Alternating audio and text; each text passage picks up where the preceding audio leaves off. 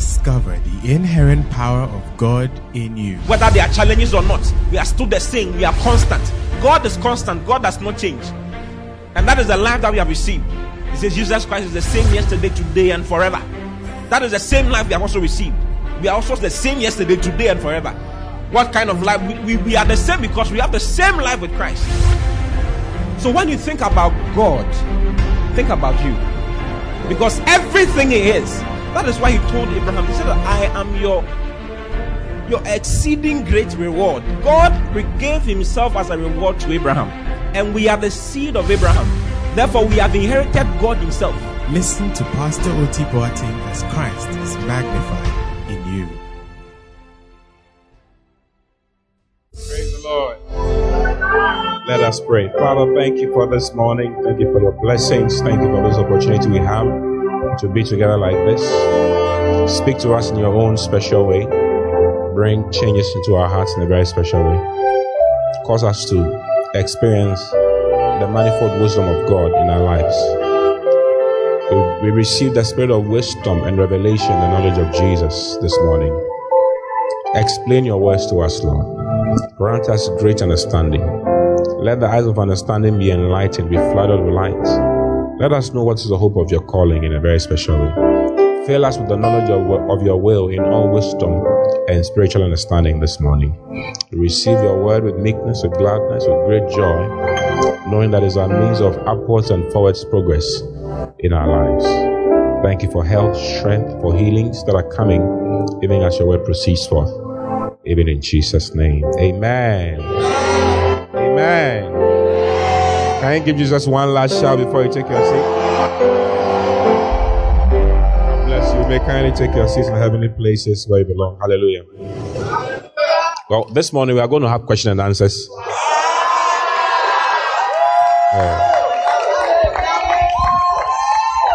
I know I started sharing on the realities of the power of the cross. Yeah, but I feel like I should just do question and answers today. Hallelujah. Hallelujah. And I'm sure the Lord, will use that as an opportunity to answer some questions in your heart. Some of us are new, so I believe that God wants to use this as an opportunity to enlighten some of us concerning various things. It's called Ask the Author. Hallelujah. Hallelujah. The Holy Spirit is the author of the word. And as you ask, He will answer you to the glory of God. Hallelujah. Hallelujah. So I'm giving you that opportunity. If you have any question, you can ask. Yes. There's a hand up in front here. There's another hand over there. So it's more like a family meeting. So relax. Tell everybody relax. Relax. You will learn a lot. Yeah. Hallelujah. Okay. Thank you, Bishop, for this opportunity. My question is from Philippians chapter 3, verse 3. Yes, the Passion Translation. Just read what you have. Yes, please. It says, "For we have already experienced heart circumcision, and we worship God in the power and freedom of the Holy Spirit, not in laws and religious duties. We are those who boast in what Jesus Christ has done, and not in what we can accomplish in our own strength." So my question is, how do you boast in what Christ has done? I know that boasting in your own strength, like, I'm a child of God. Like, you can boast that I go to church and I'm doing well in school. Like, anyone gets. Like, do you know? It's like you're boasting your own strength. So how do you boast in the works of Christ? Hallelujah. Hallelujah. In these verses, it's actually not in reference to you have good grades or anything like that. No. It has everything to do with the law. He was comparing the law. Let's read King James so that you can understand it even well. He's comparing the law to the righteousness that comes by the law and the righteousness that comes by faith in Christ Jesus. So if you read from verse 1, you see it some more from there. It says, "Finally, my brethren, rejoice in the Lord. To write the same things to you, to me, indeed is not grievous, but to you it is safe." Repetition is good. Tell me about repetition is good. Repetition is good. Then it says, "Beware of dogs, beware of evil workers, beware of their concision." Now, Paul is showing you which groups to beware of. He says, beware of dogs. Beware of what? Dogs. You think he's referring to a dog in someone's house? No, that's not what he's referring to. You see. If you read in the Old Testament, there was a mixed multitude that went up with Israel. Okay? For instance, Jesus said that there was this woman who came to Jesus to ask for healing for her child. I don't know if you remember, the Syrophoenician woman. Yes. And she was asking Jesus for healing for the daughter. And Jesus said, how can I give the bread of the children to dogs? Okay? Matthew 15:26. But he answered and said, it is not meet to take the children's bread and cast it to dogs. The woman was from a place called Syrophoenicia. Okay?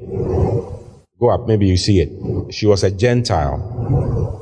And behold, the woman of Canaan came out of the same coast and cried unto him, saying, have mercy on me, O Lord, thou son of David. My daughter is grievously vexed with the devil.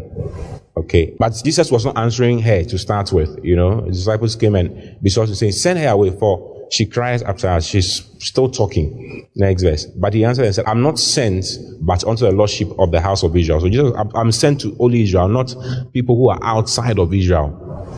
Okay. Next verse. Then came she and worshipped him, saying, Lord, help me. But he answered and said, it's not meet to take the children's bread and cast it to dogs. He was referring to the woman as a dog. That's how it was a term that was used by the Jews in reference to the Gentiles, those who had no covenants with God. Are you getting it? So, well, there are several things to say about these verses, but at least you understand what dogs are. So when Paul says, beware of dogs, what is he saying? Beware of the Gentiles and the things they come with. Okay? Beware of the Gentiles and the things they come with. The Gentiles were mostly idolaters. They were mostly worshippers of idols. Okay? And the greatest error or the greatest sin in the Old Testament was idolatry. Not fornication or adultery. Idolatry. Say idolatry. Idolatry. When someone replaces God with another God. Israel was warned against it.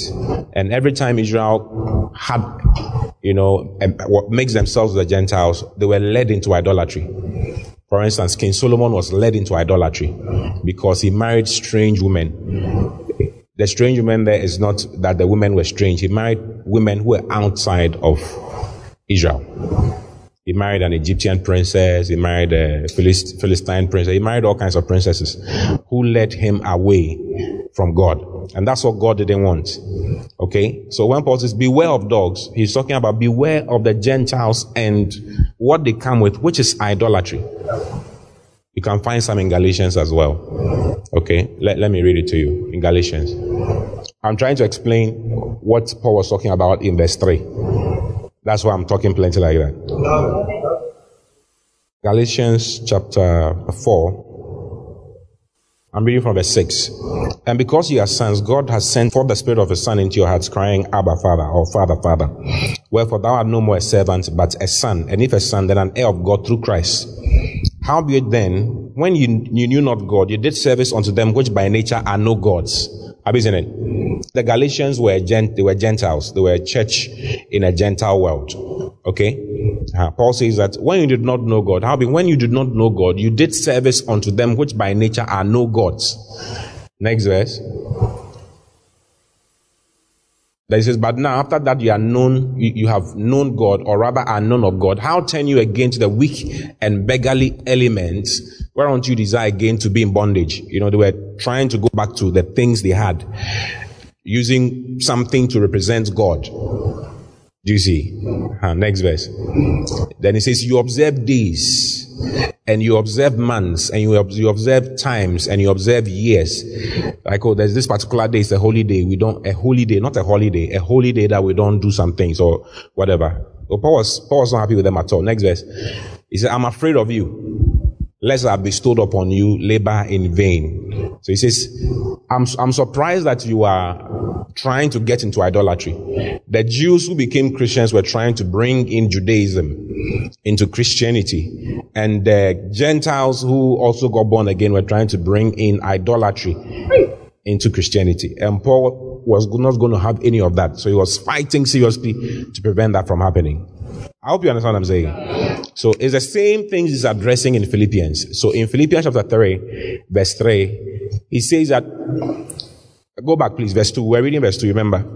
Beware of dogs. He's showing different categories of people to beware of as a child of God. Beware of dogs. Number one is dogs. That's Gentiles. And the problem of Gentiles is idolatry. Okay? Then it says, beware of evil workers, which includes Jew and Gentile, anyone who is in the world who is not doing what God wants him or her to do. Then it says, beware of the concision. The word concision is actually circumcision. Beware of those who are into circumcision. NLT. Watch out for those dogs, those people who do evil, those mutilators who say you must be circumcised to be saved. So this is what he's addressing. I hope you get it. Yeah. Beware of the circumcision or the concision. Those who are into, you have to be circumcised. You have to, and circumcision means, if you are circumcised, what it means is that you have to keep the law. I know all the guys here are circumcised. That's not what I'm talking about. We are circumcised for health reasons. But what made you a part of Israel, or made you a Jew, the sign that God gave to Abraham to seal the covenant that he had with Abraham was the circumcision. You see? So the circumcision was a sign that you were a Jew and you had to keep the law. So Paul is saying that make sure you don't get involved with these guys. Beware of those who are those mutilators who say you must be circumcised to be saved. Now, let me show you a verse that talks about what circumcision is. Hallelujah. If you are circumcised, it says you must keep the whole law. Galatians chapter 5, verse 3. Let's read from verse 2. It's even nicer from verse 2. Behold, I Paul say unto you that if you be circumcised, Christ shall profit you what? Nothing. Circumcision makes Jesus and his work profit you nothing. It's like you believe in being qualified before God through works, through the law, keeping the law, rather than being accepted before God through faith in Jesus Christ. I don't know if I'm making sense. Please, you understand what I'm saying?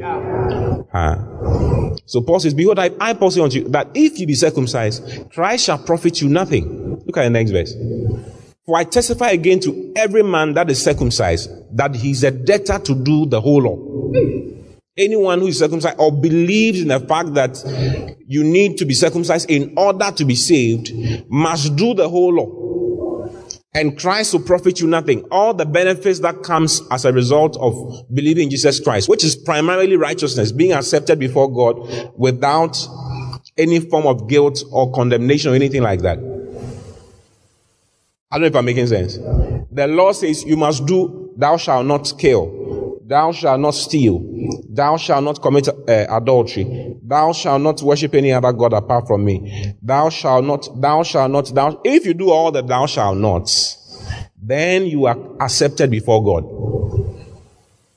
So you must do. The law says do. If you don't do, you will not be accepted. And if you fail in one of the instructions, you can keep 9 and fail 1. If you fail in one, that's it. And mind, it was not only the 10 commandments, it was 610. There were oral laws, there were ceremonial laws, there were moral laws, there were all kinds of laws. So you needed to keep all the 610 in order to be accepted before God. The law was not given for anybody to be able to be accepted before God. You couldn't. Nobody could do the law in order to be accepted. You can't. You can't. Only one man could. His name is Jesus Christ. So Jesus came to fulfill the law and set it aside so that you can believe in him and be accepted. It's simple. It's either you are doing all these things in order to be accepted before God, or you believe in Jesus Christ and are accepted before God. I don't know which one you like. I don't know if you get it. So Paul was saying in Philippians chapter 3 verse 3. So let's go back to that place. It says, for we worship by the Spirit of God. This is what? NLT. For we worship by the Spirit of God. For we who worship by the Spirit of God are the ones who are truly circumcised. He says, those of us who get to God through the Holy Spirit are the ones who are truly circumcised. Okay? And there's a verse for this. Romans chapter 2. Last verse of Romans chapter 2. He is not a Jew which is one outwardly. Circumcision is not outward. 29 says, but he is a Jew which is one inwardly. You see, what made someone a Jew was circumcision. Paul is now saying that through the power of the Spirit, that he is a Jew which is one inwardly. Being a Jew has to do with being a Jew inwardly, not outwardly. And circumcision is that of the heart. So there's something called heart circumcision, which Jesus does for you when you get born again. Are you getting it? Yeah. Let me show you a verse concerning that. Can I show you a verse concerning that? Colossians chapter 2, verse 11. He says, in Christ, you see, in Christ, maybe you don't know he's talking about Christ, so go back. So we see that he's talking about Jesus Christ. And you are complete in him. He's talking about Jesus. Go back to 9. For in him, it's him whom you are. So you may be wondering, he says, beware lest any man spoil you. This is verse 8. Beware lest any man spoil you through philosophy and vain deceit, that after tradition of men, after the rudiments of the world, and not after Christ. Then he starts, so he's talking about Christ. For in Christ dwelleth all the fullness of the Godhead bodily. And you are complete in Christ, which is the head of all principality and power. Verse 11. In Christ also you are circumcised with a circumcision made without hands, in putting off the body of the sins of the flesh by the circumcision of Christ. So there's something called the circumcision of Christ, which is inward. This is of the heart. And Paul says, if you have that circumcision, you are accepted before God. And the way to have that circumcision is to believe in Jesus Christ. So back to Romans chapter 2 verse 29. It says, but he is a Jew, which is one inwardly, and circumcision is that of the heart, in the spirit, and not of in the letter, or not in physical things, whose praise is not of men, but of God. Are you seeing it? Yeah. So back to Philippians chapter 3, verse 3. For we are the circumcision which worship God in the spirit. Okay, and rejoice in Christ Jesus, and have no confidence in the flesh. We have no confidence in, so our acceptance is based on what Jesus has done. Our acceptance before God is based on what Jesus has done, not based on what we do physically. So Paul is saying, my acceptance before God has nothing to do with my works. The Jews had to do things in order to be accepted before God. Paul is saying, listen, and their confidence is in the fact that they have fasted during the week, they have prayed during the week, they have gone to the synagogue during the week. I don't know if you remember that guy who, there was this story that Jesus told of two men who came to come and pray in the temple. One student smote his chest and said, Lord, I'm a sinner. Lord, I'm a sinner. I'm not good enough to stand before you. Then a Pharisee came to stand. The Pharisees were the highest sect of the Jewish system. They were the ones who kept the law. They kept it to the letter. Do you get it? He came to stand by. Okay, two men went up into the temple. This is Luke 18 verse 10. Two men went up into the temple to pray. The one, a Pharisee, and the other, a publican. A publican is a sinner. Okay? Publicans are tax collectors mainly. And the tax collectors were the highest sinners in their day, because they were into cheating, robbing, doing all kinds of things. NLT. Let's see the NLT. Two men went to the temple to pray. One was a Pharisee and the other was a despised tax collector. There was a tax collector who was even despised as well. Let's continue in the NLT. Next verse. The Pharisee stood by himself and prayed this prayer. I thank you, God, that I am not a sinner like everyone else. For I don't cheat, I don't sin, I don't commit adultery. I'm certainly not like that tax collector. So the other guy was standing by and he said, I'm not like this guy. This is what a lot of Christians are doing now. Or, haven't you noticed? We are the ones who decide who is qualified to be close to God and who is not qualified to be close to God. Because all our life is based on works. But God does not accept you based on works. For by the law there shall no flesh be justified in his sight. For by the law, that's Romans chapter 3 verse 20. NLT is fine. It says, for no one can ever be made right with God by doing what the law commands. No one. Why? The law simply shows us how sinful we are. That's the purpose of the law. The purpose of the law is to reveal sin. So the more you try to keep it, the more sinful you become. Am I preaching or not preaching to you? So the Pharisees, the Jews, those people were involved in trying. They could have confidence in their flesh. They boasted in their flesh what they could do. I do this, like that guy who was talking in Luke 18, right? Go back to that guy. Let's see what he said again. Yes, we'll have to read the next verse. The Pharisee stood by himself and prayed this prayer. I thank you, God, that I am not a sinner like everyone else. For I don't cheat. He thinks that he's accepted before God because he doesn't cheat. If a sinner does good things, does that make him right before God? If an armed robber goes out there, steals, kills 75 people. He kills 75 people in his life. Okay? And then he does good things. He gives to the poor. He gives tithe. He gives first fruits. And all of those things. If he does good things, is he right? Is he accepted before God? Is he accepted before God? Why is he not accepted before God? Because his nature is not correct. He's a bad guy. Doing good things does not change him. Do you believe in that? Do you agree with that? What if someone is born again, is a good person, and all of that, okay, and does something bad? Does that make him a bad person? Does that make him a bad person? Go and think about what I'm saying. Don't go and think about what the pastor is saying. A lot of Christians think that when they do something bad, it changes them. You have lost your righteousness. You have lost your stand with God. But that's not what the Bible teaches. Your righteousness is forever. Jesus said that the ones who believe in him, he gives them eternal life and they shall never perish. It's forever. You there, be there. I'm saying not like the tax collector. Next verse 2. I fast twice a week. I tell you, I fast twice a week and I give you a tenth. I give all my tithe. I give a tenth of all my income. So this guy was trying to be accepted before God because he feels that he gives tithe, he fasts, he prays, he doesn't cheat, he doesn't what? He doesn't miss meetings.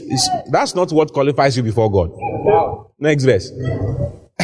But the tax collector stood at a distance and dared not even lift his eyes to heaven as he prayed. Like the guy, he doesn't want to get close. Like, hey, I'm a very bad person. No. Instead, he beat his chest in sorrow, saying, "Oh God, be merciful to me, for I am a sinner." Look at the next verse. I tell you, this sinner, not the Pharisee, returned home justified or made right with God. For those who exalt themselves will be humbled, and those who humble themselves will be exalted.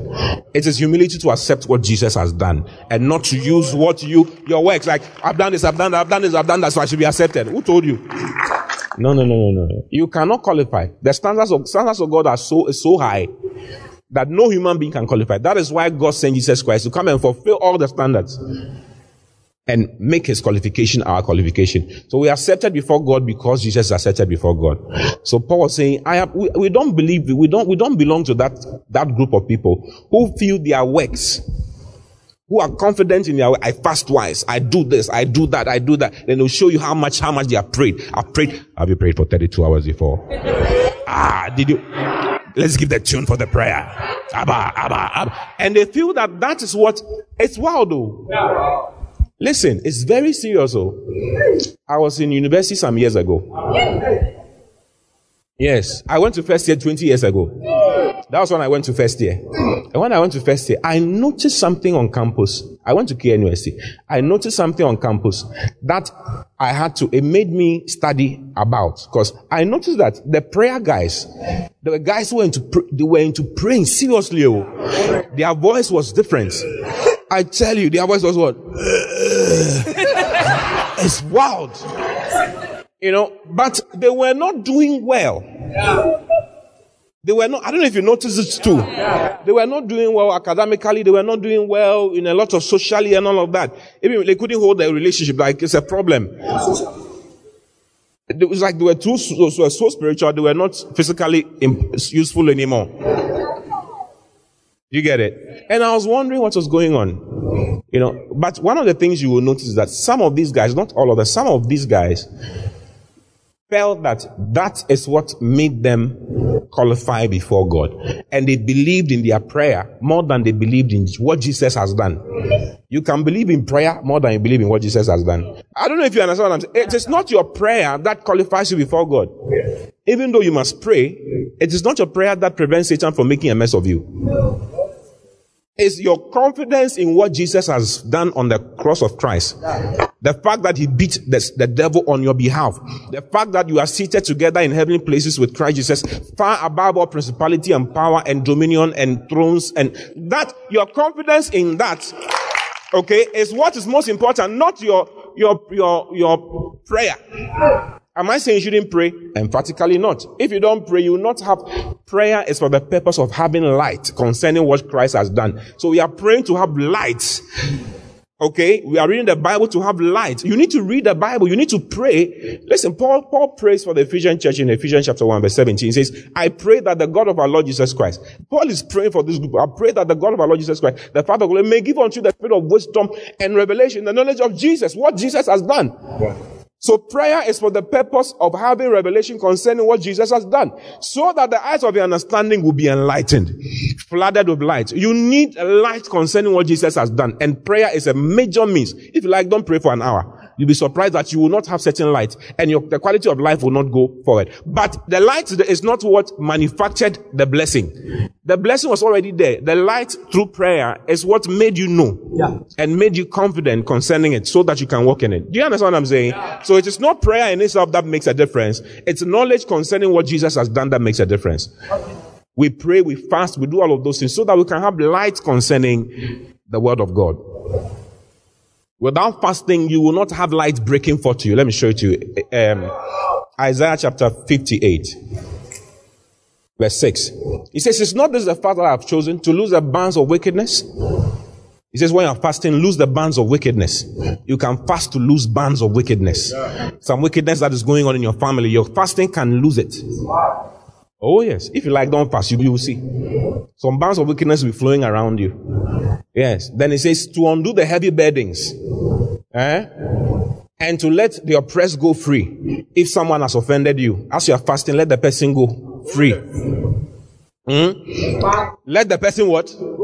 You can fast, you die. If you don't forgive, you'll be surprised. And that you break every yoke. There are some things that may be happening in your family, in your world, that your fasting and prayer can handle. It gives you focus to be able to handle. Next verse. Then it says, is it not to deal thy bread to the hungry? He's telling to walk in love.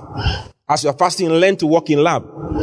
And give bread to the hungry. And that thou bring the poor that are cast out to thy house.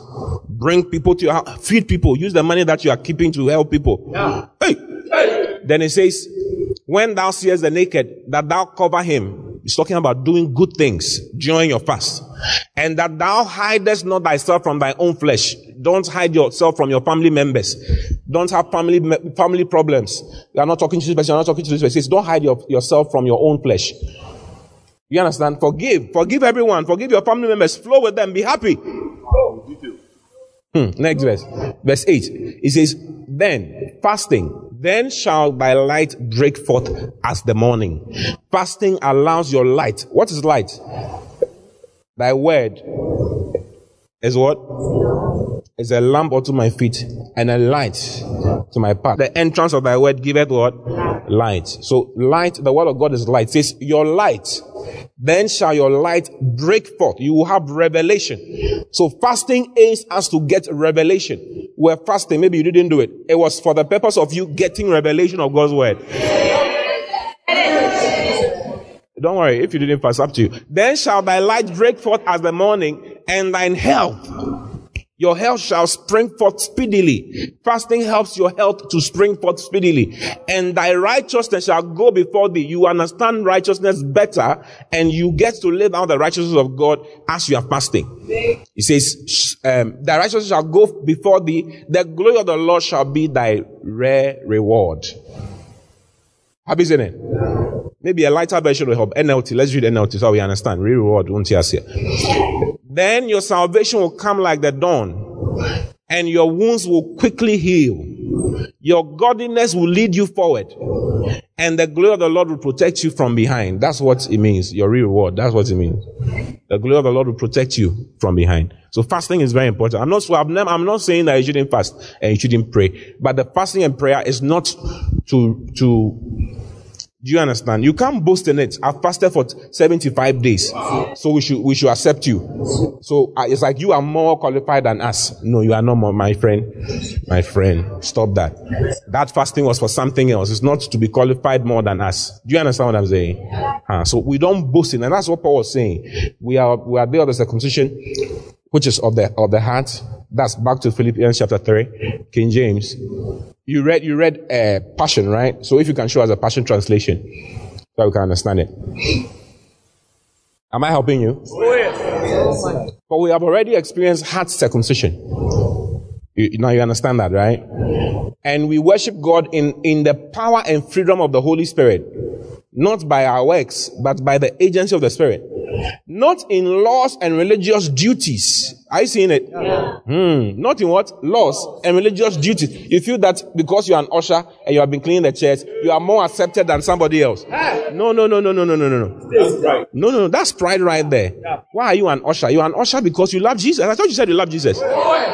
And you want to make sure his house is clean. Yes, there are blessings involved in serving in the house of God. Jesus said, there's no one who has left father or mother or child or sister or whatever for my sake and for the gospel, who shall not have this 100-fold. Now in this time, Mark chapter 10, verse 28 and 29. There are blessings with it. If you like, you can choose also not to do anything in the house of God. There's also a choice. There are cost blessings. There are blessings that are cost. Okay? Mm-hmm. And there are blessings that are related to serving God. You can't run away from that fact. It's all over in the scriptures. We can't change it. Peter said to Jesus, that's verse 28. Then Peter began to say unto him, lo, we have left all and have followed thee. We have left all and have followed. What are we going to get for following? What are we going to get for doing what you want us to do? Is there any reward in doing what God says to do? There are things they are God's things. Do you have things? Yeah. Ask me, do you have things? Yeah. What do your neighbor say? Yeah. What are some of the things you have? You have a bathroom that you don't want to clean, innit? Oh? That's something you have. You have a bathroom you have to clean. You have maybe a bicycle you need to clean. Or a car you need to clean. What else do you have? You have a beloved you need to maintain. Oh? Maintenance cost is very high. You have a what? You have a business you need to take care of, isn't it? What else do you have? You have a family you need to take care of. You have some investments you need to make sure are together so our family can be taken care of. You have an education to take care of. So everybody has things. Guess what?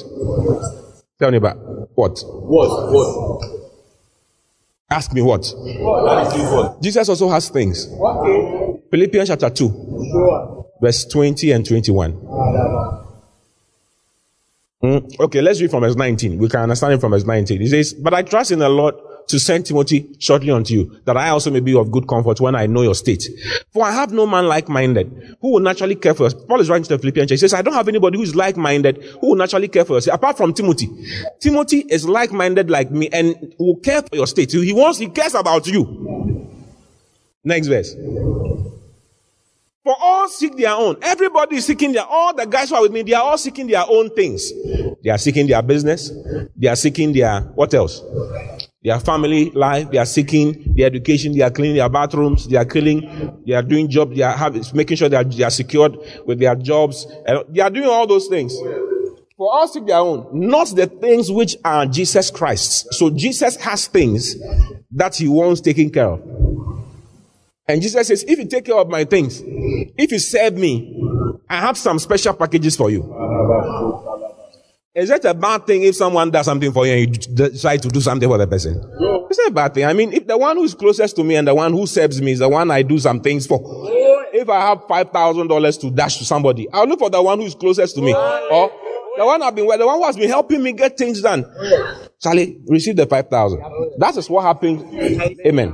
That is That is what happens when you are serving God. When you are serving God, you just get some bonuses that, God just, okay, I'm ready to give some people some bonuses. I said, I'll give you a bonus. Yeah. That's what is written in Mark 10, verse 29. Look at it. And Jesus answered and said, verily I say unto you, there is no man that has left house. This has nothing to do with Christ's finished work on the cross. This one is different. This is another group of people altogether. There's no man that has left house or brethren or sisters or father or mother or wife. Because whatever you do in the house of God, you have to leave something. Oh, yes. You leave something else in order to do what God wants you to do in his house. Or? Oh, yes. Yes. Or father or mother or wife or children or lands for my sake. It is they left it for my sake and for the gospel's sake. For the gospel, to make sure the gospel is working, to make sure things concerning Jesus Christ are moving forward. He says, listen, this is what I'll do. But he shall receive 100-fold. All that he left, he'll get 100-fold of that. Now in this time, not in the future, now in this time. Now in where? In this time. Houses and brethren and sisters and mothers and children and lands with persecutions, because those who didn't do what you were doing and were criticizing you for serving God will not understand how come you now have 100-fold of what they have been struggling for. Christians included. You understand? Yeah. So you have some persecutions, and in the world to come, in the life to come, he says you have eternal life. There are rewards that are involved in serving God that you don't get in any other place. Yes. You don't get it anywhere else. Please, are you understanding? So never. It's not your ushering, your cleaning, your pastoral work. It's not what secures the blessings that are in you in Christ. It doesn't. But there are rewards related to your service to God. 1 Corinthians chapter 15, verse 58. 1 Corinthians 15, 58. Let's read NLT. So, my dear brothers and sisters, be strong and immovable. Always work enthusiastically for the Lord. You see him? All the things you are doing during the week, you'll be surprised. There are rewards for this life and a life to come. Yeah. If you continue when you are 60, 70, you are still serving God. You'll be surprised. Some people serve God up to some point. When they get married, that's it.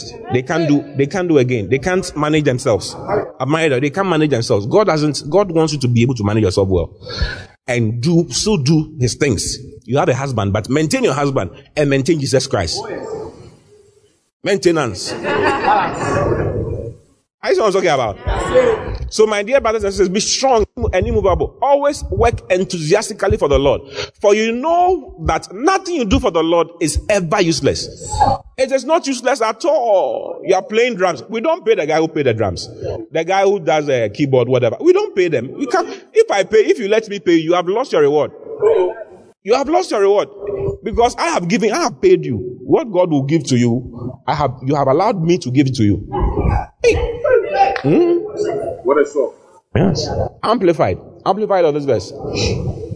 Let's amplify the verse. Oh, yeah. Therefore, my beloved brethren, be firm, steadfast, immovable, always abounding in the work of the Lord, always being superior, excelling, doing more than enough in the service of the Lord. More than enough. Knowing and being continually aware that your labor in the Lord is not futile. It is never wasted or to no purpose. There's a day coming when the Lord himself will thank you. Wow. Yes, the Lord himself will call all those who work for him. You call them. Wow. And you say, thank you. I'm grateful. Wow. Well done, thou good and faithful servant. You've been faithful with little. Come and be Lord over much. Come and Lord over 10 cities. He will thank everybody. That's in 1 Corinthians chapter 4, verse 5.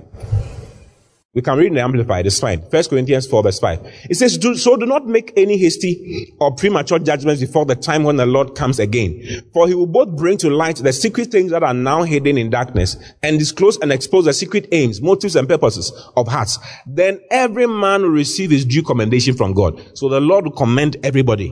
Some's commendation will be high, some people's commendation will be low. Whatever it is, brother, be blessed. I hope you get it. So you cannot say that, my fasting, my prayer, my service for the Lord really does not secure. It does. I showed you some. But that is not what qualifies you to have a right standing with God. Our right standing with God, dear, is because of Jesus and his work. As for that one, nothing can let that happen. Okay? You want God to hear your prayer? It's not because of fasting and prayer that God hears. God hears your prayer. God, you are qualified to stand before God because of Jesus' blood. And Jesus' sacrifice on the cross, not because of any other thing. Jesus made a way through his flesh, through his body. What happened to him on the cross is what gives us access to God. Please, am I making sense or I'm not making sense to you? Hebrews chapter 9. Wow. Let's read from verse 24. He says, for Christ is not entered into the holy place. Let's read NLT. We want lighter versions, okay? For Christ did not enter into a holy place made with human hands, which was only a copy of the true one in heaven. He entered into heaven itself to appear now before God on our behalf. He went before God on our behalf. Next verse. For what purpose? And he did not enter into heaven to offer himself again and again, like the high priest over here on earth, who enters the most holy place year after year with the blood of an animal. That's what was happening in order for the people to be qualified. Next verse. If that had been necessary, Christ would have had to die again and again. Every year, I will have to have crucifixion of Jesus Christ. Someone will have to betray him, maybe to be you or another person. Then there will be a pilot he did it once, but he says, ever since the world began, if that had been necessary, Christ would have had to die again and again ever since the world began. But now, once for all time, once for what? All time. He has appeared at the end of the age to remove sin by his own death as a sacrifice. Have you seen it? Yeah. He removes sin by his sacrifice. Next verse. And just as each person is destined to die once, after that comes judgment, so also Christ died once for all time as a sacrifice to take away the sins of many people. Yeah. Have you seen it? Yeah. Then he says he will come again not to deal with our sins, but to bring salvation to all who are eagerly waiting for him.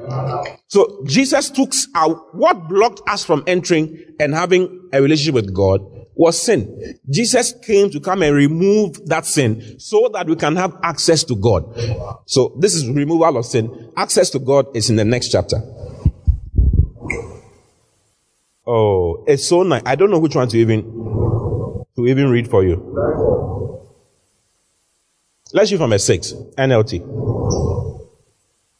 He says, you were not pleased with burnt offerings or other offerings for sin. He's talking about how God was not pleased with the blood of animals and goats and all of that. Next verse. Then I said, so Christ is the one talking. Then I said, look, I have come to do your will, O God, as is written about me in the scriptures. Next verse. First, Christ said, you did not want animal sacrifice or sin offerings or burnt offerings or other offerings for sin, nor were you pleased with them, though they are required by the law of Moses. So even though they were required, God was not pleased with them because they only do 1 year. They pledge you for 1 year. Then he said, lo, I have come to do your will. He cancels the first covenant in order to put the second in effect. Are you saying it? Yeah. Next verse. For God's will was for us to be made holy by the sacrifice of the body of Jesus Christ once for all time. So Jesus sacrificed himself once for all time for the purpose of you being made holy. Hallelujah. For God's will was for us to be made holy by the sacrifice of the body of Jesus Christ once for all time. Next verse, verse 11. Under the old covenant, the priest stands and ministers before the altar day after day, offering the same sacrifice again and again, which can never take away sins.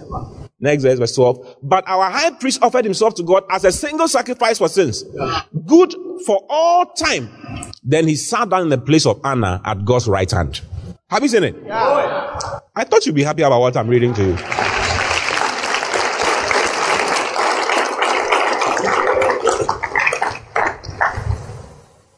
Oh, it's so nice.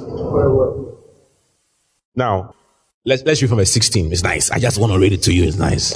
I think you should see this one. It says, this is the new covenant I'll make with my people on that day, says the Lord, which has happened already through Christ. He says, I'll put my laws in their hearts and I'll write them on their minds. Next verse. Then he says, I will never again remember their sins and lawless deeds. You remember. God says, I don't remember your sins and your lawless deeds. Unkind Bible. That's a problem. Then he says, I will never again remember their sins and lawless deeds. Next verse. And when sins have been forgiven, there is no need to offer any more sacrifices. That's why Jesus doesn't have to die every year. Because he has already offered, he's been offered for the sins of many already. I thought I was reading that to you and you understood it. He's being offered to handle sin already. He says, and when sins have been forgiven, there's no need to offer any more sacrifices. There's no need. Next verse. And so, dear brothers and sisters, because sin has been taken care of, he says, dear brothers and sisters, we can boldly enter heaven's most holy place because of the blood. Because of what? The blood of Jesus. So you are not entering the holy. God is not hearing you because you have fasted 75 days. What I said, fast for 75 days, but not for the purpose of being accepted, being able to enter into, like, you have special audience, VIP or access, VVIP with God. Brother, we all have VVIP with God. We are all seated together in heavenly places in Christ Jesus. That's the truth. We all have God's ears. Do you get it? The problem is that God does not have our ears, but all of us have his ears. So your fasting and prayer allows God to have access to your ears. Your fasting and prayer calms your flesh down, so that when God talks, you can hear. Because the things that are blocking you from hearing God, I tell you, there are 1 million. Especially food. Especially food. Especially food.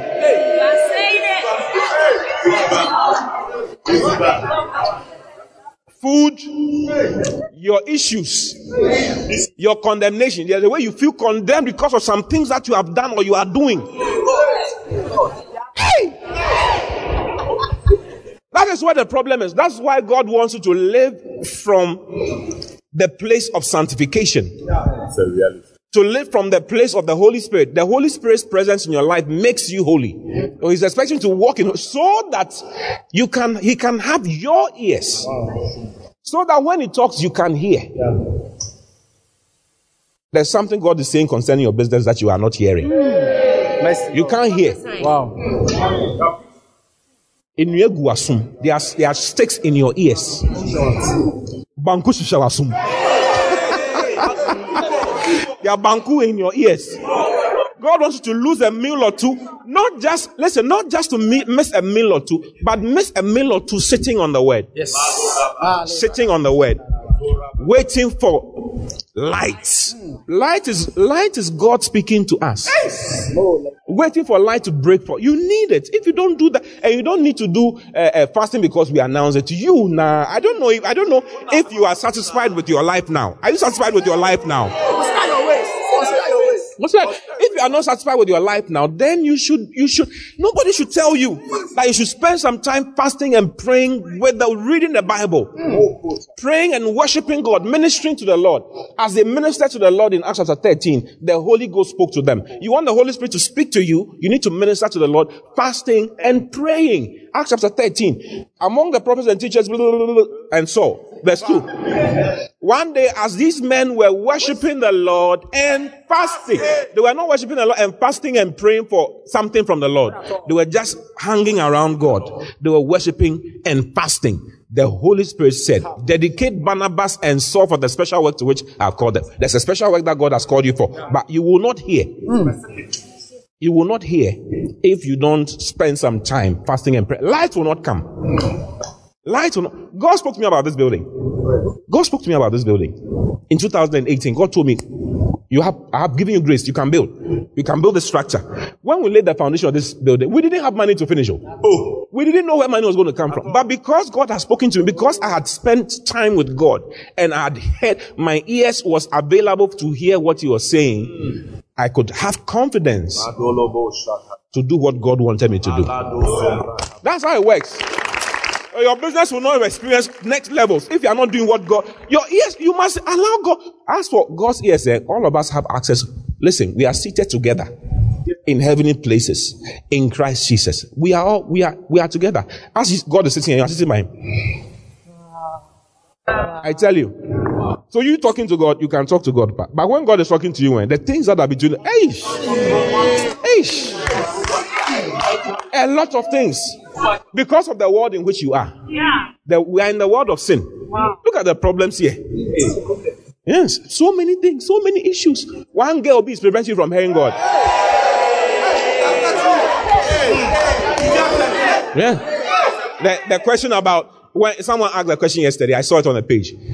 Will I have to leave my boyfriend when I come to church? Your boy, you see, there's something. There's a problem. The question alone. Sit down for 2 minutes. You are not understanding a lot of things. You may not know that your sexual activity is like putting timbers in your ears. You are putting timber. What God says He doesn't like, that's what you say you like. I like. God says, I don't like this thing. God says, flee. God says, listen, by this, your sanctification.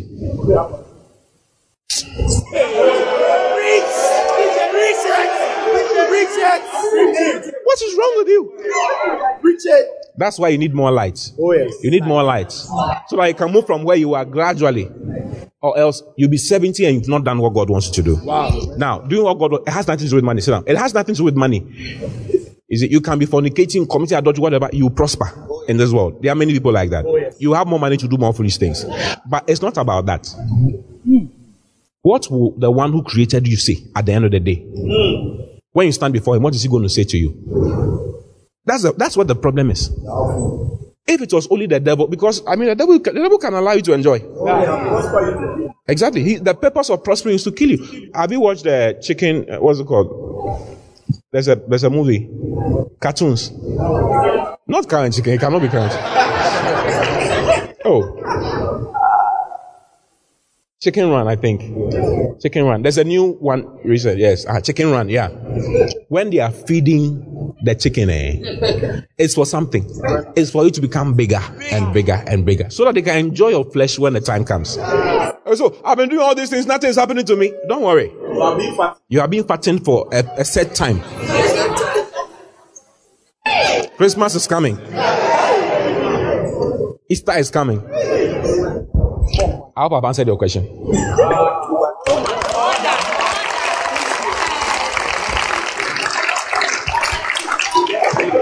Hallelujah. Any other question? I just realized I'm doing questions. I should be quiet. Yes. Thank you, Daddy, for the opportunity. Please, it's about the issue of wearing trousers. I don't know, but I've been hearing that they said trousers, it's not right for women to wear trousers because they are garments of male. They are garments of what? Of males. Of males? Yes, they are men's wear.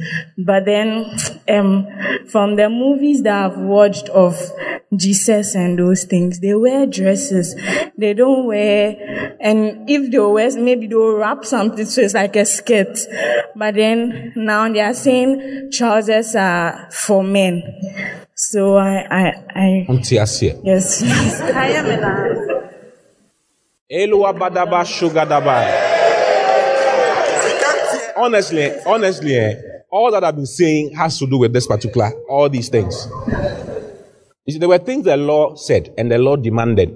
One of the things the law demanded was that a woman should not wear the dress of a man. Okay? Deuteronomy 22 verse 5, NLT. A woman must not put on men's clothing, and a man must not wear women's clothing. Anyone who does this is detestable in the sight of the Lord your God. Now, this is the law. And you don't understand. That's what I've been preaching all this while. Doing things like this is what makes me accepted. This is what makes me accepted. Why are you wearing this? Because you are wearing this, you are not qualified before God. That is the problem I've been talking about since I began.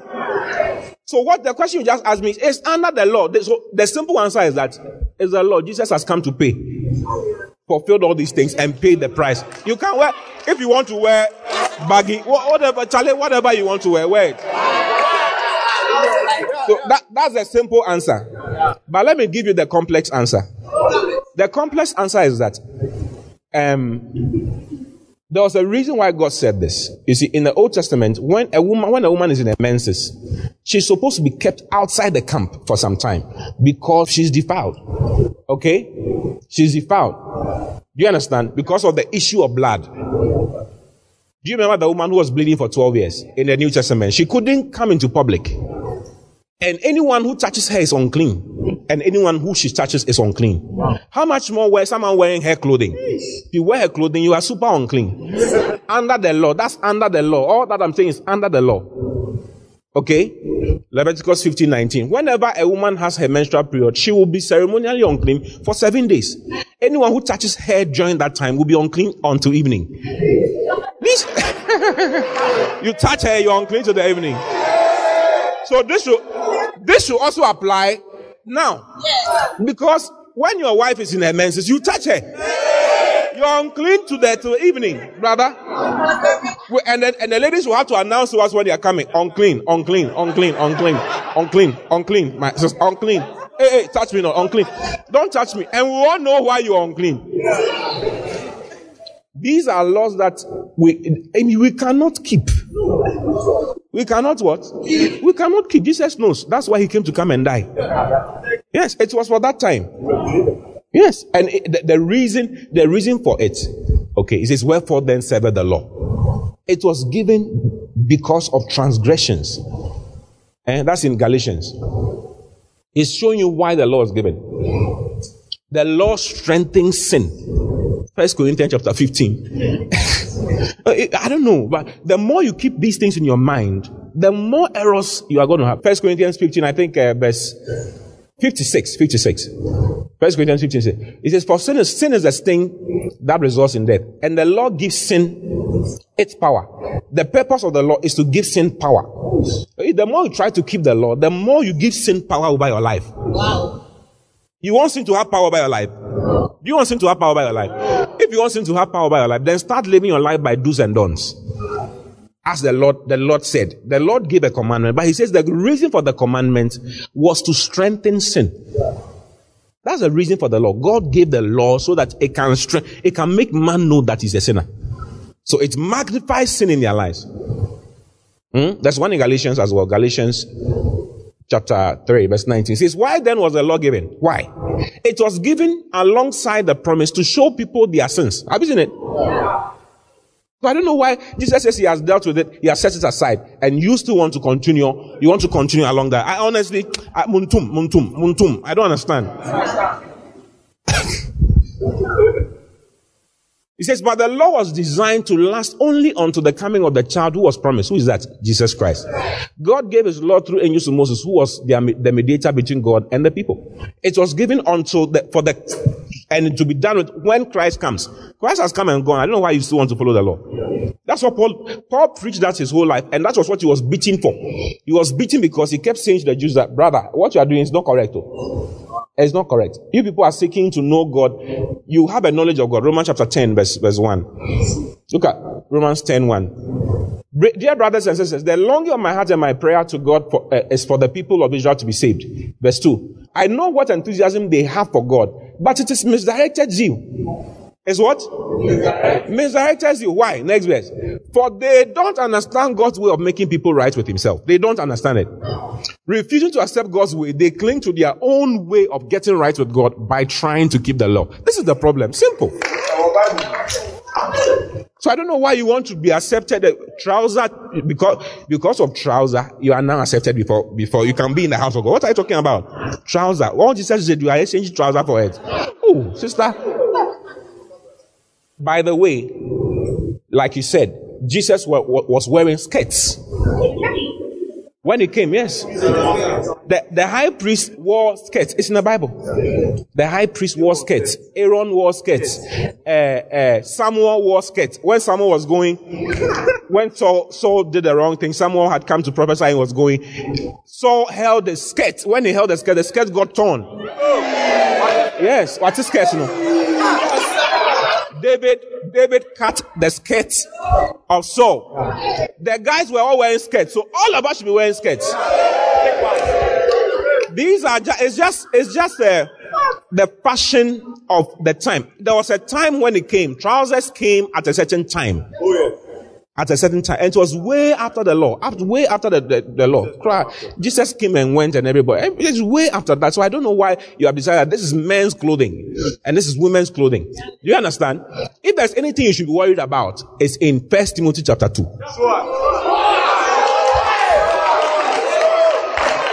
Pastor Alex, do you remember that scripture? This one. 1 Timothy chapter 2 verse 9. I want women to be modest in their appearance.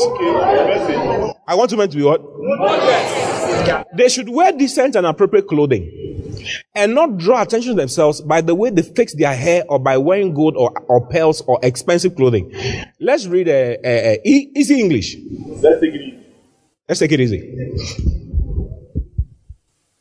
There's another one in Titus. Titus 2:3, yes.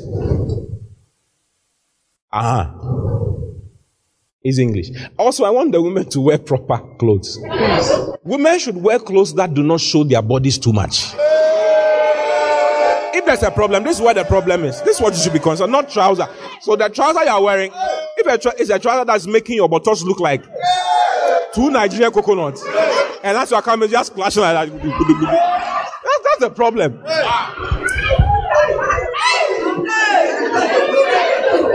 I see what I'm talking about. A woman, if you are wearing something like, don't worry, you are not the reason why I'm talking about this. I'm just saying, it's a question. We are in church.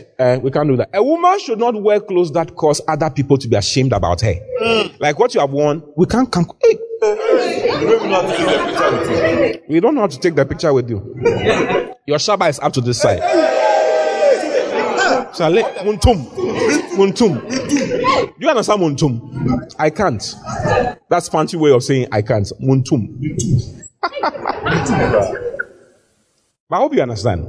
Have I answered you? So please, that's under the law. The law has been fulfilled. Jesus fulfilled the law and he abolished. He set it aside. Let me show you that one. Ephesians chapter 2. The fact that Jesus fulfilled the law and set it aside. Ephesians 2. Let's read from verse 11. What a blessing. Do you like the Bible? Everything is in there. So nice. Don't forget that you Gentiles used to be outsiders. You were called uncircumcised heathens by the Jews. That's the dogs, remember? Who were proud of their circumcision, even though it affected only their bodies and not their hearts. Next, that's 12. Everybody needed help. Look, Jesus came to give everybody help. In those days, you were living apart from Christ. You were excluded from the citizenship among the people of Israel. And you did not know the covenant promises God had made to them. You lived in this world without God and without hope. Yes. Next verse. But now. Say, but now. But now you have been united with Christ Jesus. Once you were far away from God, but now you have been brought near to him through the blood of Christ. What a blessing. You have been brought near. And I told you how near we are. We are seated together in heavenly places in Christ Jesus. Do you get it? And the blood of Jesus is what accomplished that. So you should rather spend your life and your days appreciating Jesus for what he has done for you on the cross of Calvary. The power of his blood, rather than looking at other things. Next verse. Rather than looking at whether your trouser is good enough for you to sit in Christ with it. For Christ himself has brought peace to us. He united Jews and Gentiles into one people when in his own body on the cross. This is what the cross did. On the cross, he united both Jew and Gentile to have peace with God. For Christ himself has brought peace to us. He united Jews and Gentiles into one people in his own body on the cross. He broke down the wall of hostility that separated us. What wall of hostility was that? Next verse. He did this by ending the system of law. By what? Ending the system. I don't know why you want to live under the law. When Jesus ended it, Jesus came to fulfill the law. Jesus did not destroy the law. He fulfilled it because the law is from God. So he fulfilled the law and then he set it aside. He did this by ending the system of law with its commandments and regulations. That's what he did. He ended the system of law with its commandments and regulations. He made peace between Jews and Gentiles by creating himself one new people from the two groups. Wow. Clap for Jesus. Clap for Jesus.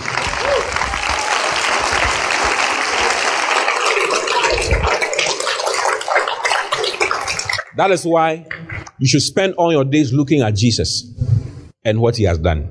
You did all this for me? Like will you survive under the law?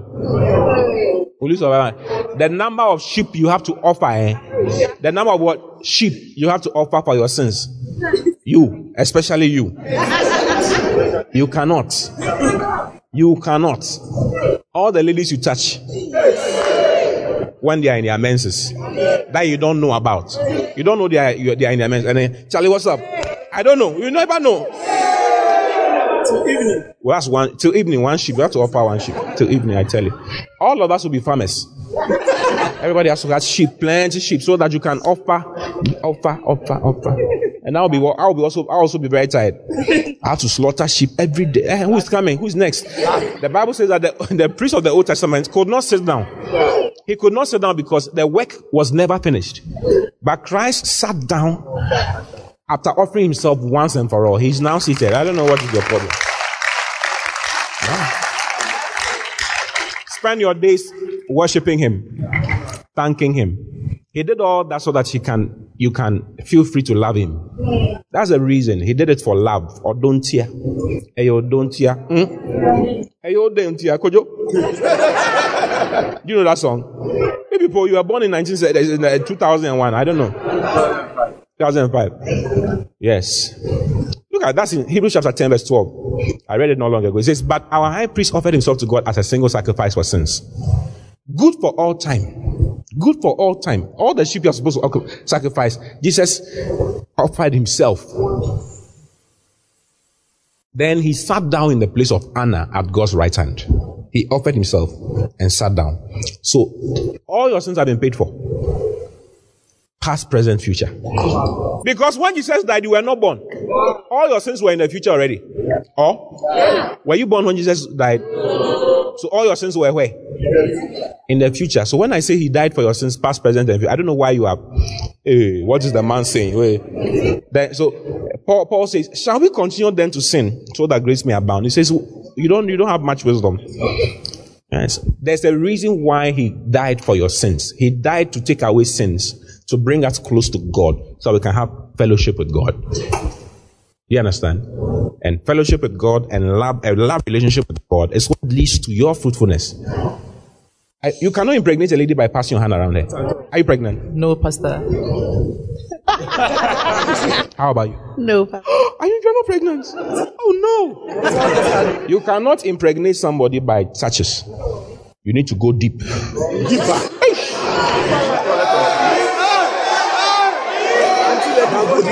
Listen. Deep collect unto deep. There's no way. Hold on. I said all that for a purpose. I'm not coming to say the reason why I said that.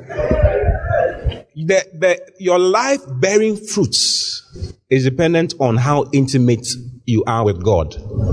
A touch from God will not do much. A rub on your head will not do much. It is your intimacy with him that will cause you to produce fruits. Your greatest fruits, you become pregnant if you get close to God proper. All the challenges will just vanish. You get deeper into him. He didn't save you and take away sin for you to have freedom to fool around. He saved you, took away sin for you to have intimacy with him, because that's where your fruitfulness lie. That's where your fruitfulness lie.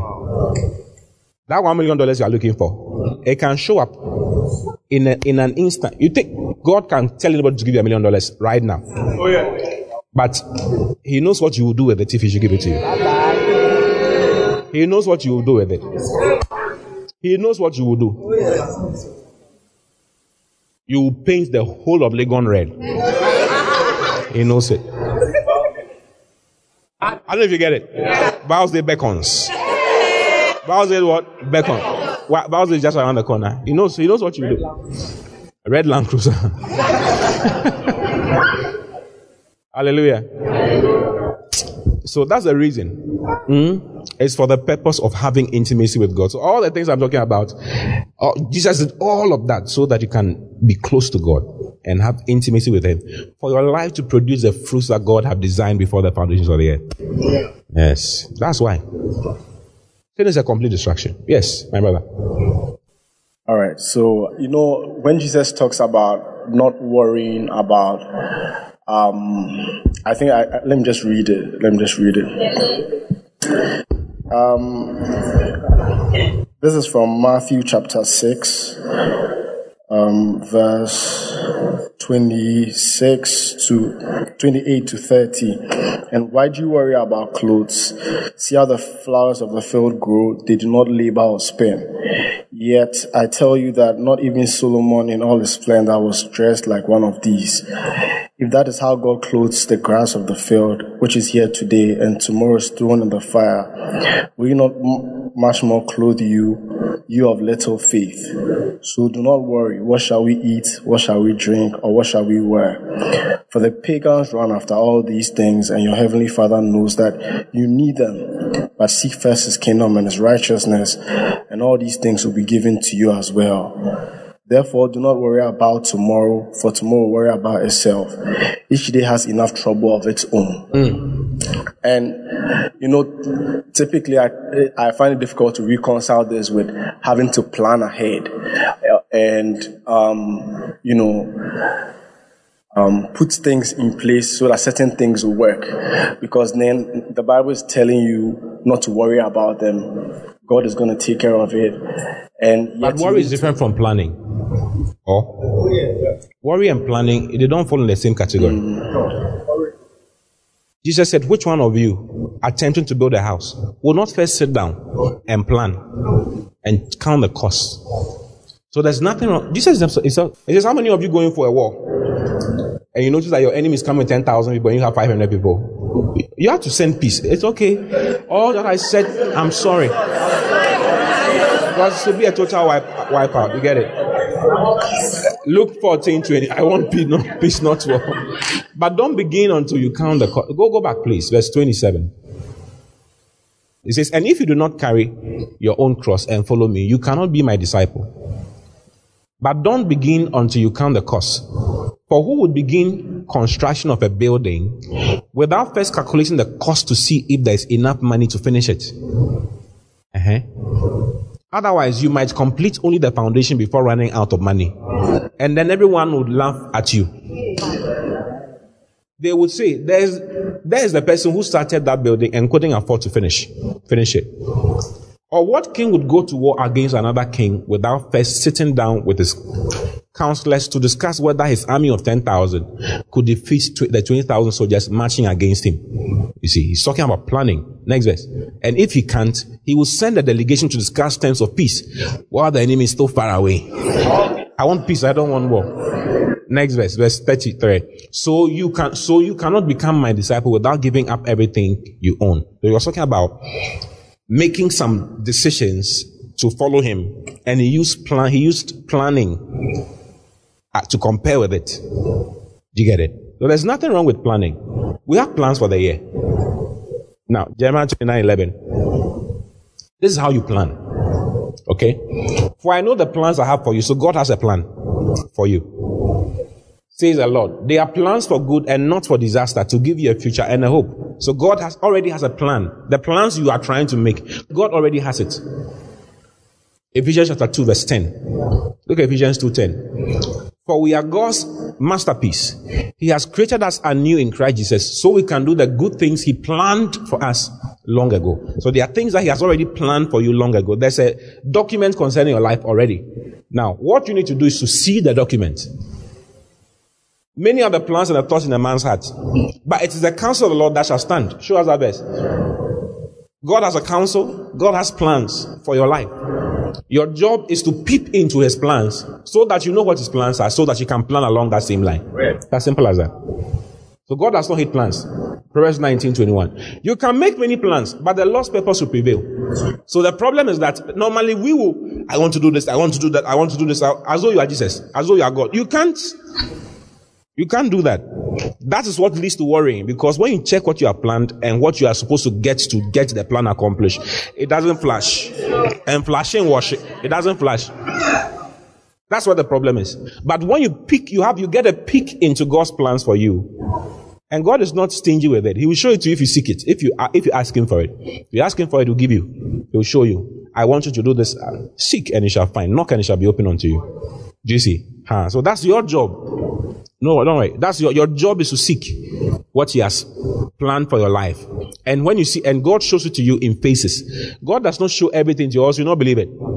Yet you need faith to walk with God. It is impossible to please God without faith. It's impossible to please God. So you need faith in order to be able to walk with God. So God doesn't show you everything. When God took Israel out of Egypt, he didn't show them the problems that are going to happen on the road. If he had showed them, It's okay. Even if he had showed them the end, that they'll be in a land, and he did. He showed them the end that you are going to a land flowing with milk and honey and all of that. But he didn't show them the details. Day 1, day 2, he didn't. Because if he had shown it to them, they would have all died. They would say, we'll die here. It's fine. You get it? So God shows it to you in phases, so that you can also seek him. He wants a relationship with you. Yeah. That's what he wants. Do you see? Your father, I've not told my son all the plans I have for him. I've not, by the time you have this, you may not know. As we are going, it's pay as you go. As we go, then we are just sorting it out. Okay? So one of the things you need to do is to seek God. Seek God concerning his plans for your life. And he'll give you sneak peeks. Sometimes a vision will come to you. Sometimes a dream will come to you. Sometimes you receive a word. That's why fasting and prayer is important. Oh yes. I'm sorry, baby. Yes. Fasting and prayer is important so that you will know, you have light concerning what God wants you to do. And this is what God has said that will be sponsored. When God gives the vision, he brings the provision. If he's not giving the vision, provision is not going to come. So most of us attempt things that God has not told us to do, and it doesn't work. People ask me questions. How do you do this? How do you do that? I just take a sneak peek into what God wants for me. I just check. If this is on his calendar for me, hey, we are going to do it. And there'll be provision for it. Okay? You said you had a follow-up question. Okay, what's it? It's about humility, right? Okay. So, oftentimes the Bible refers to humility as taking the lowly position.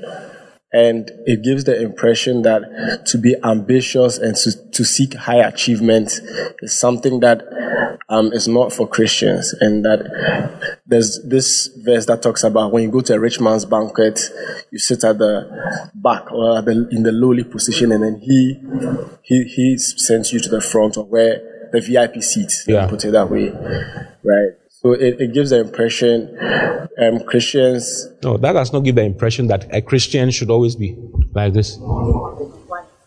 No. Humility has nothing to do with achieving big things. God wants you to achieve big things more than you. We are God's finest poem. I just read it, Ephesians 2:10. We are God's masterpiece. There's nothing God has created that is not nice. That does not catch attention. That is not exceptional. Look at the skies. Have you sat in a plane before? If you haven't, sit in a plane in Jesus' name. When you sit in a plane, okay, and you look down, you realize that, hey, God is powerful. You see clouds with you, clouds above you. There's a vast expanse that keeps going and going and going. God did all of that. Look at the sun. Look at the sea. I mean, how can you understand the sea? And God says, you cannot cross this border. God told the sea, okay, brother, you can't cross this border. So the sea will come with waves. And then it will go back. See how great the sea is. See how great all the things that God has created are very great and very mysterious. And he says, out of all the things that God has created, you are his finest. You and I we are his highest of creation.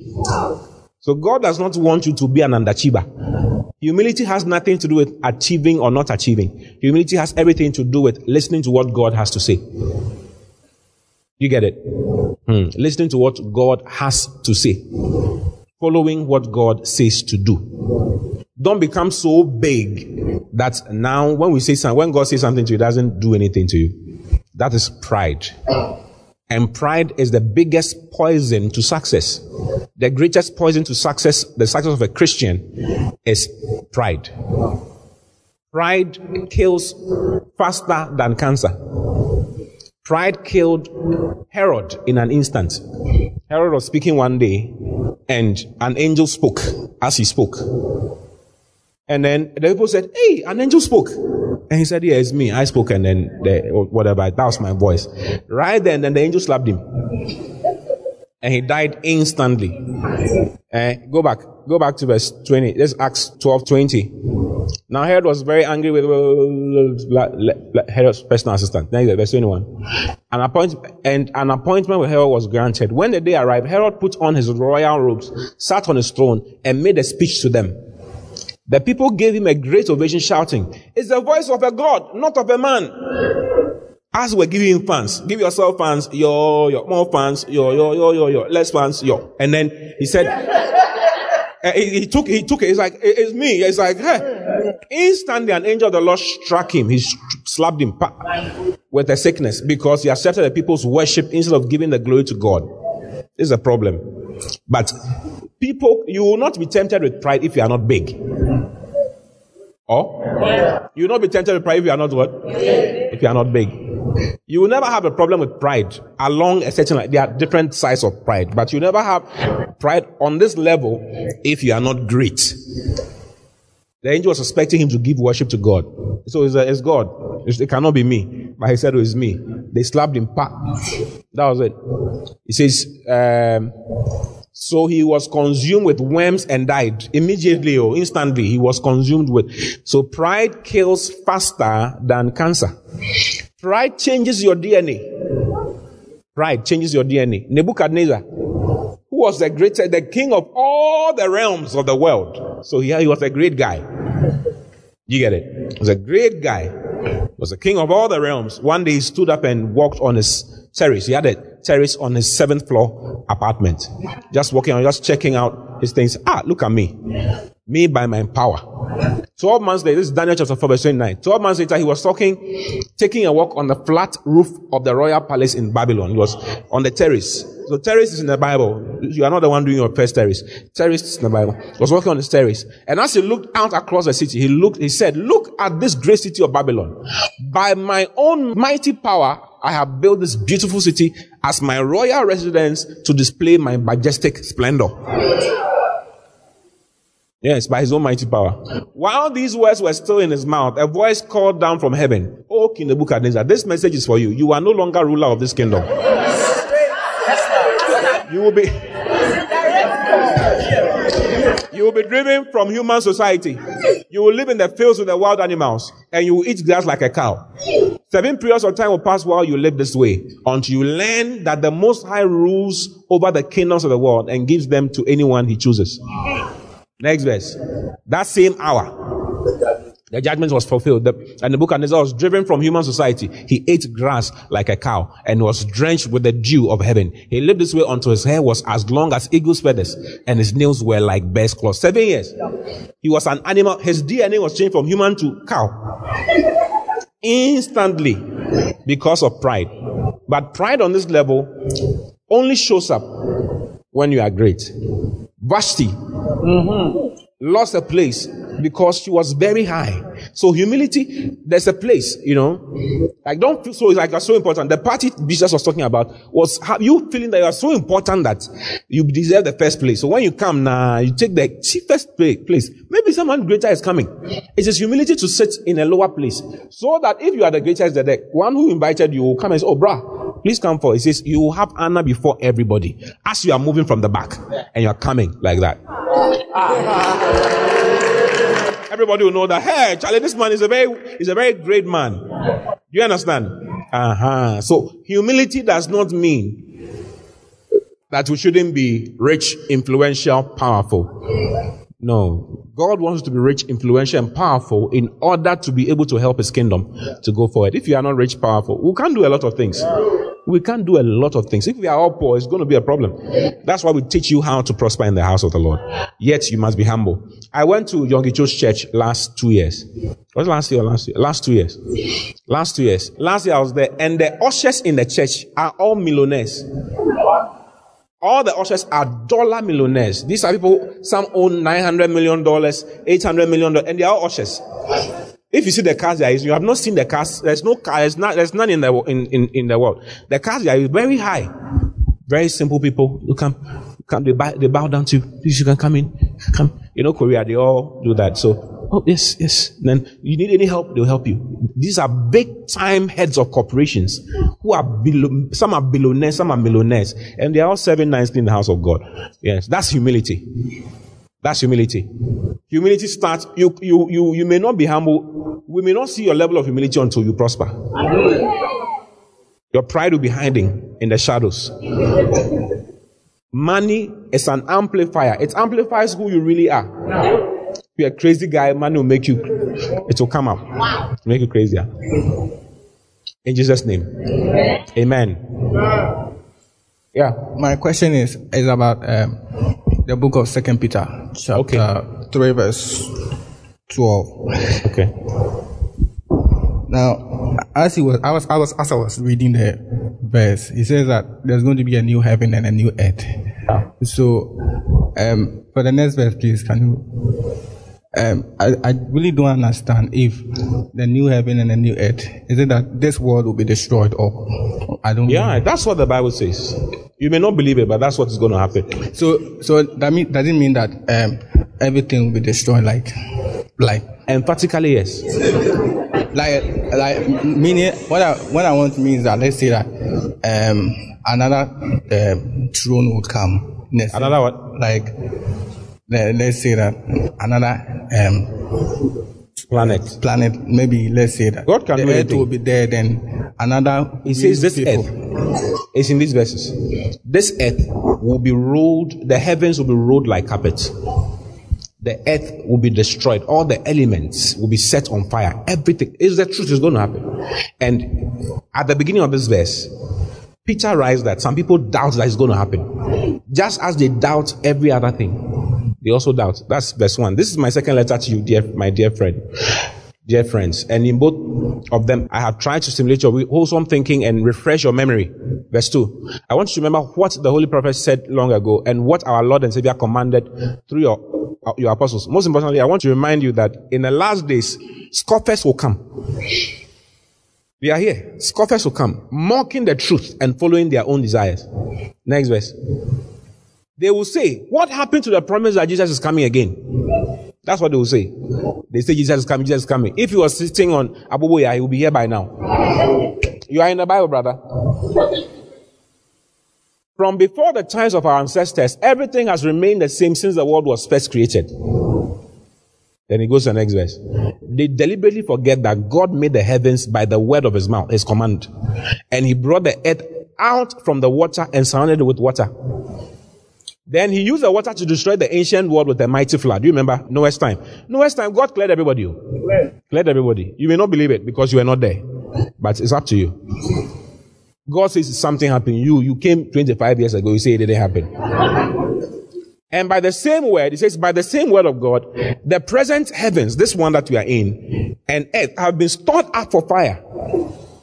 They are being kept for the days of judgment when ungodly people will be destroyed. God will destroy everything. This earth will be crushed. The whole earth will explode. It will vanish. And the Lord will make a new one and put his people in that new one. That's what it's all over. It's not only Peter who said it. It's in Revelations. Jude mentions Jude 1. Jude mentions it as well. Paul also mentions it. And by the same word, destroyed. Next verse 8. But you must not forget this one thing. Dear friends, a day is like 1,000 years to the Lord, and 1,000 years is like a day to the Lord. The Lord isn't really slow about his promise. It's not that he's slow, as some people think. No, he's being patient for your sake. He does not want anyone to be destroyed, but wants everyone to repent. But the day of the Lord will come as unexpectedly as a thief. Then the heavens will pass away with a terrible noise, and the very elements themselves will disappear in fire, and the earth and everything on it will be found to deserve judgment. Since everything around us is going to be destroyed like this, what holy and godly life you should live, looking forward to the day of God and hurrying it along. On that day, he will set the heavens on fire, and the elements will melt away in the flames. Some people don't believe this, but we are looking forward to the new heavens and the new earth he has promised, a world filled with God's righteousness. If you want to see the ones in Revelations, I can show it to you as well. Revelation 21 verse 1. Revelation 21 verse 1. Then I saw a new heaven and a new earth. This is another writer. This is John. Then I saw a new heaven and a new earth. For the old heaven and the old earth had disappeared, and the sea was also gone. So does it mean that the rapture would take place before the way before that? Oh, rapture there is long time. Okay. Yes. Yeah, there's a major recommendation. Eschatology, right? It's on podcast. Yes. Eschatology. So during the COVID, I did that, right? Everybody was afraid Jesus was coming. So we have to talk about the fact that Jesus is coming. He's coming for his children. It's not for any other person. When Jesus, if you are born, the qualification for rapture is born again. If you are born again, you are going. Yes, by the grace of God. You see? But when you are raptured, they are arrived mature sons and unmatured sons. They are what? Mature sons and if you are a Christian, you decide not to mature. God will not allow you to do some things. There are things that you'll be left out of. Okay? You'll not be allowed to attend the wedding. You can't marry. Can you marry a 2-year-old? It's illegal. Isn't it? You have to be 18 years and above to be married. Yeah, so a Christian who is 2 years in the spirit, not 2 years born again, or 2 years in the spirit, you have not grown. You are 2 years in the spirit. You are not allowed to be married to our Lord and Savior Jesus Christ. Everything that's going on is about marriage. We are born again to be married to our Master and Savior Jesus Christ. That's what it's all about. So there's a marriage of the Lamb that is going to happen. Then there's a marriage supper of the Lamb that is going to happen. There's a marriage, there's a reception, and then there's honeymoon. The honeymoon is 1,000 years. If you are not matured, you'll not be allowed in the wedding. You'll not be allowed in the reception. You'll not be allowed in the honeymoon. You're out. It's all over in the Bible. I preach it. So it's in your own interest to mature. I don't know if you're interested in marrying our Lord and Savior Jesus Christ. I'm interested in the reception. The reception is for 7 years. Wow. Reception is for 7 years. 7 years of enjoyment. Just imagine that you are doing reception. You are seeing that they are doing reception. You are not allowed there. Hey, it's wild. Then after the reception, the honeymoon is on earth. The Lord will come with the saints. That's Revelation chapter 19, verse 14. Let's read 13 so we can understand it. 11. Let's read 11. It's 14, but let's read from it. It says, Then I saw heaven open, and a white horse was standing there. Its rider was named Faithful and True, for he judges fairly and wages a righteous war. He's talking about Jesus. Okay? Next verse. His eyes were like flames of fire, and on his head were many crowns. A name was written on him that no one understood except himself. Verse 13. Then it says, he wore a robe dipped in blood because he's coming for judgment. He's coming to judge the world. And his title was the Word of God. Who is the Word of God? Jesus. Next verse. The armies of heaven dressed in the finest of pure white lining followed him on white horses. That's his wife, his bride. Go to verse 9. Revelation 19 verse 9. Verse 7, sorry. Verse 7. Verse 7. Let us be glad and rejoice, and let us give honor to him. For the time has come for the wedding feast of the Lamb. Have you seen it? And his bride has prepared herself. Verse 8. She has been given the finest of pure white lining to wear.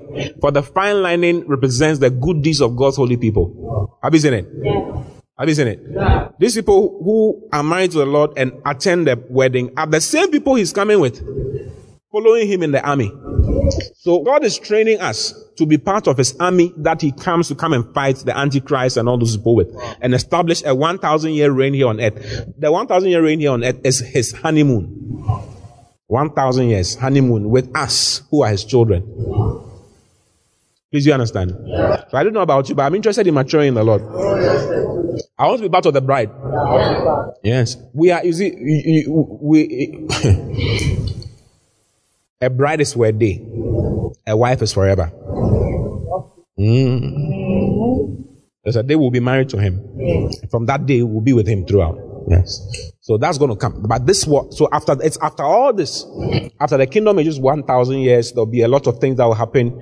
There'll be another war called the war of Gog and Magog. Satan will be bound for 1,000 years during Jesus' honeymoon on earth. 1,000 years. And we will rule and reign with Jesus for 1,000 years. That's in Revelation chapter 20. Okay? So just go and listen to that message on podcast, okay? But I hope I've helped you a bit. This world, this heaven and earth is reserved to be destroyed by fire. The old world, Noah's world, was destroyed with water, isn't it? Yeah. This world is going to be destroyed with fire. When you put water and the fire together, it forms a lake of fire. So, the lake of fire, okay, is a final resting place of those ungodly who are judged in the water and those ungodly who are going to be judged in the fire. So the two of them, it will be mixed and then they'll be inside. So the final resting place is not hell. Hell is not the final hell is a reception. Revelation. It's in the Bible. I'm not the one saying it. Revelation 20, verse 12, 13, and 14. Look at Revelation 22. Oh, okay. It's fine. You showed us verse 14. It's fine. Go to it. We don't want to do. It says, then death and grave were thrown into the lake of fire. This lake of fire is the second death. Have you seen it? Death and what? The grave. Hell will empty itself. Hell will empty itself with all the people who are in hell. Hell will empty it. Then the sea will also empty all the contents, its contents. It says the sea gave up its dead. The sea will give up its dead. Okay, there are people who are locked up in the recesses of the sea. They are not in hell. They are locked up in the recesses of the sea. They will be given out.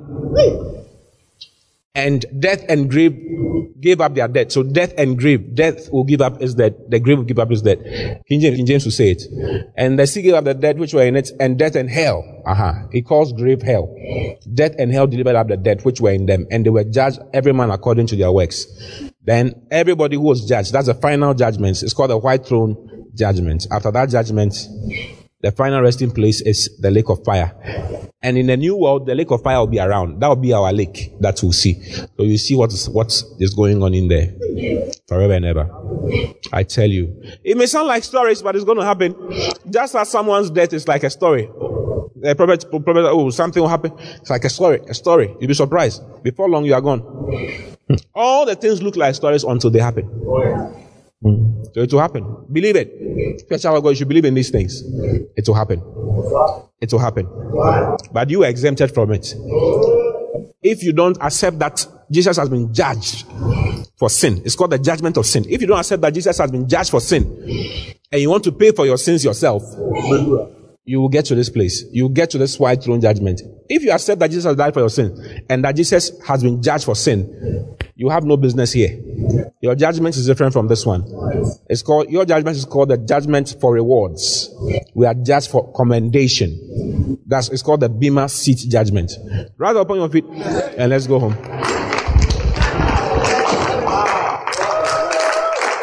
Hallelujah. Have you enjoyed yourself? I want us to thank God for what a lot has been shared today, right? As the author is always the best because a lot of things is addressed at the same time. So in the next 2 minutes, I just want you to thank God. Thank God for what I have shared with you. Thank God for, I don't know if you received some light as we were preaching. Thank God for the light that God has given you. When you celebrate God for light, more comes. Thank God for the light that He has given to you. Father, we are grateful. Don't keep quiet. Don't keep quiet. Don't keep quiet. Don't keep quiet. Don't keep quiet.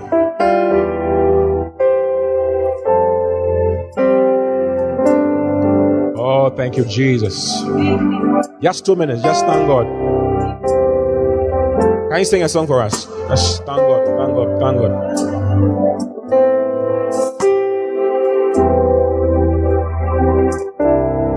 Falling in love with Jesus.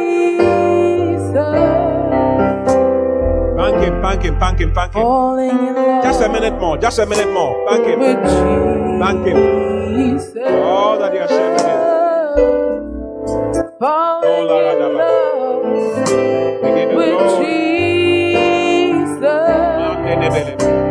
Just don't place that around. Oh yes.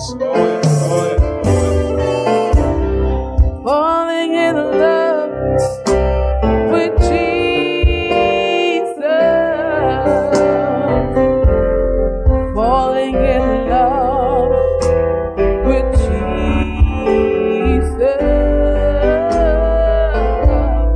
Falling in love with Jesus. That's the best thing I've ever done.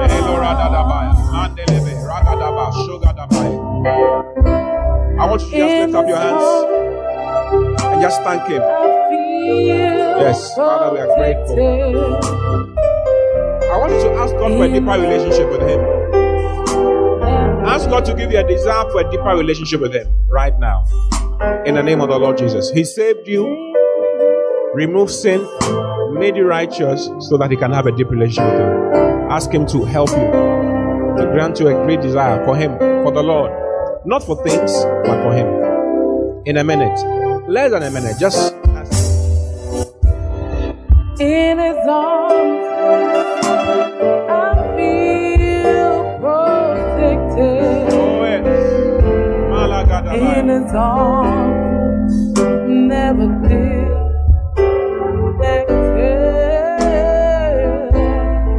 In His arms, I feel protected. There's no place I'd rather be. Father, we are grateful. I pray for you. I pray that the Lord Himself will bring into a deeper relationship with Him, deeper fellowship with Him. One of the blessings of getting deep with God is that His attributes starts rubbing up on you. His personality starts rubbing up on you. And He starts showing you His secrets. That's another attribute, another thing that happens. Starts showing you His secrets. I pray that the Lord will start opening you up to things you never thought you knew. Things you never knew. Things you never knew. Things you never knew. Concerning every aspect of your life. Concerning your business. Concerning your future. Concerning your future. I'm seeing someone here who has been worried about your future. You've been thinking, will I get a job? I just left school, will I get a job? The Lord knows all those things. The Lord will be showing you His secrets. He will be showing you His secrets. The confusion is leaving your life in the name of the Lord Jesus. Yes, living your life. A deeper relationship with the Lord. The Lord is granting it to you now in the name of the Lord Jesus. Deeper, deeper, deeper, deeper, deeper, deeper, deeper, deeper with Him. Yes, deeper with Him. Deeper with Him. The Lord is taking you deeper. I see the Lord holding your hands and taking you deeper. Taking you deeper. Ronda Hadaba. Bele Raga. Palo Dadamaya. Belo Radaba. Sogadabaya. Mendo Uza Apare Dene Iza. Palo Dabaya. Deeper. Deeper. Deeper.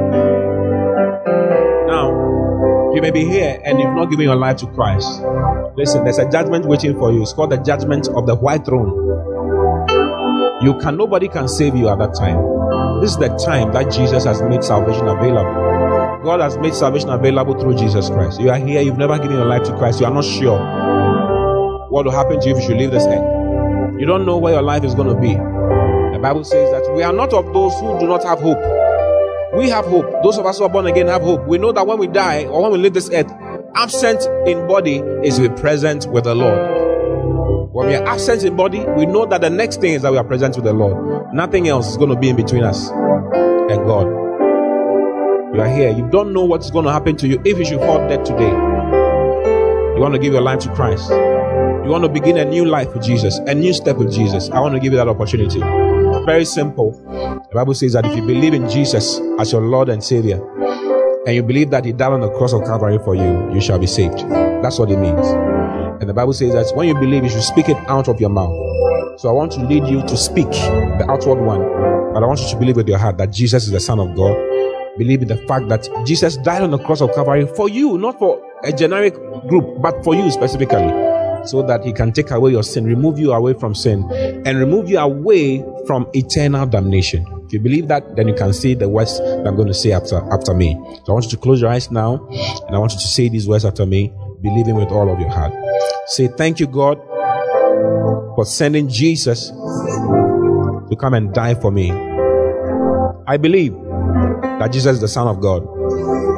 I believe that Jesus died on the cross of Calvary to take away my sin. I believe that Jesus was raised from the dead on the third day for my righteousness. Because I believe with my heart and declare with my mouth, I am born again. Father, thank you for sending Jesus to wash me from my sins in His blood. I believe that I'm a child of God today. I receive eternal life into my spirit, and I receive the Holy Spirit into my spirit. I declare boldly that I'm saved and I'm for the Lord. Devil, You have no place in my life. I've been taken from your kingdom into the kingdom of Jesus Christ. I'm born again and I'm secured forever. In Jesus' name. Amen. Congratulations. Are you clapping? What a blessing. God bless you for listening. We pray that the word of God will be rooted and grounded in your heart as you give attention to the word. Kindly follow Pastor T and Love Economy Church on all social networks for more of God's word. Don't forget to subscribe to the Pastor T podcast.